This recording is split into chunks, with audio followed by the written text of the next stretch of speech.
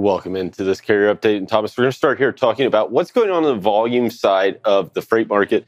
We've really seen, we saw this kind of momentum build up in that last week and first week of March, but that momentum's really stalled out. Starting to see a little bit of a decline here in our outbound tender volume index, really close to the 2019 level there that you see in the purple line. I mean, when you look at this, what do you think on your initial thoughts? What are your initial thoughts when you see this chart? First one is we can use a little luck of the Irish here because volumes are definitely coming back down to 2019 levels. The biggest thing to think about is look at that near the end of February and March. We're seeing the return of seasonality, end of month, end of quarter, things needing shipped. But the issue is, if you've noticed over the past 2 years, 2022 and 2021, volumes were significantly higher, which led to truckload capacity needing to fill that demand. The problem not necessarily is that, is way too much excess capacity. We were talking about in the previous edition of how competition for contract rates, creating a situation where analysts are taking advantage of the fuel surcharge and they're killing themselves on the line haul.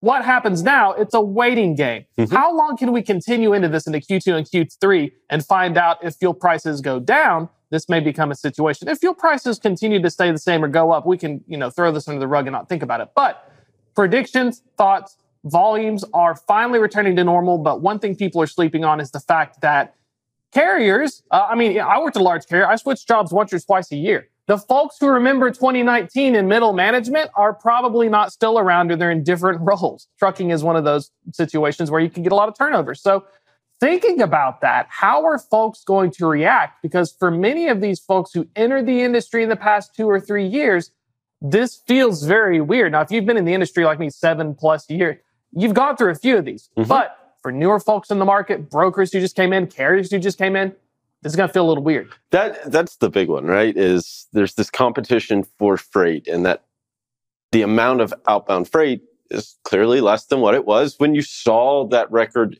number of new entrants, right? The past 2 years, you've seen just explosive growth in the terms of the number of carriers, especially on the smaller side.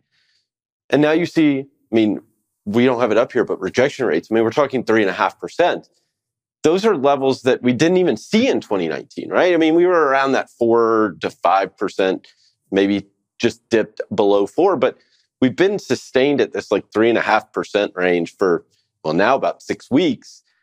And ultimately, what it means is we've got too much supply or too much capacity in the market to meet the current levels of demand. So there's got to be one of two things that has to happen, right? We got to see an influx of demand, or you have to see capacity leave the market, and that's going to be what firms up rates. The issue on the demand side, you start looking at what's upstream, so ocean volumes, things like that.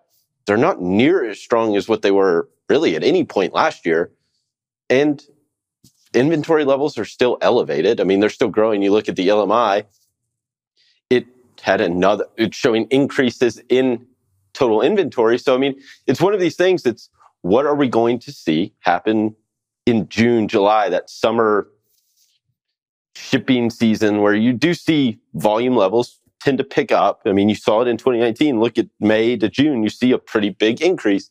Do we see that again? Or do we kind of just continue to walk sideways with really no firming up of demand? And ultimately, it's going to lead to capacity having to leave the market.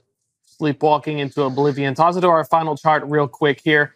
Looking at where to go. We saw the volumes, where to pay attention to. Markets, outbound tender volume index paired with market share weekly changes. Houston, Atlanta, Inland Empire, and Ontario. There's only one truck stop there. There's 2 now. Good luck. And then finally, parts of Chicago, Columbus, and up in the mid-Atlantic. Those are the places when things get tight, when you need to do it. Stick to where the freight is. Stay moving. Try to outrun the fact that you've got truck payments coming up. Yep. Some will make it. Absolutely. Well, Thomas, thank you so much for this update. Right now, we'll hand it over to Bill Priestley with a look at this morning's community section.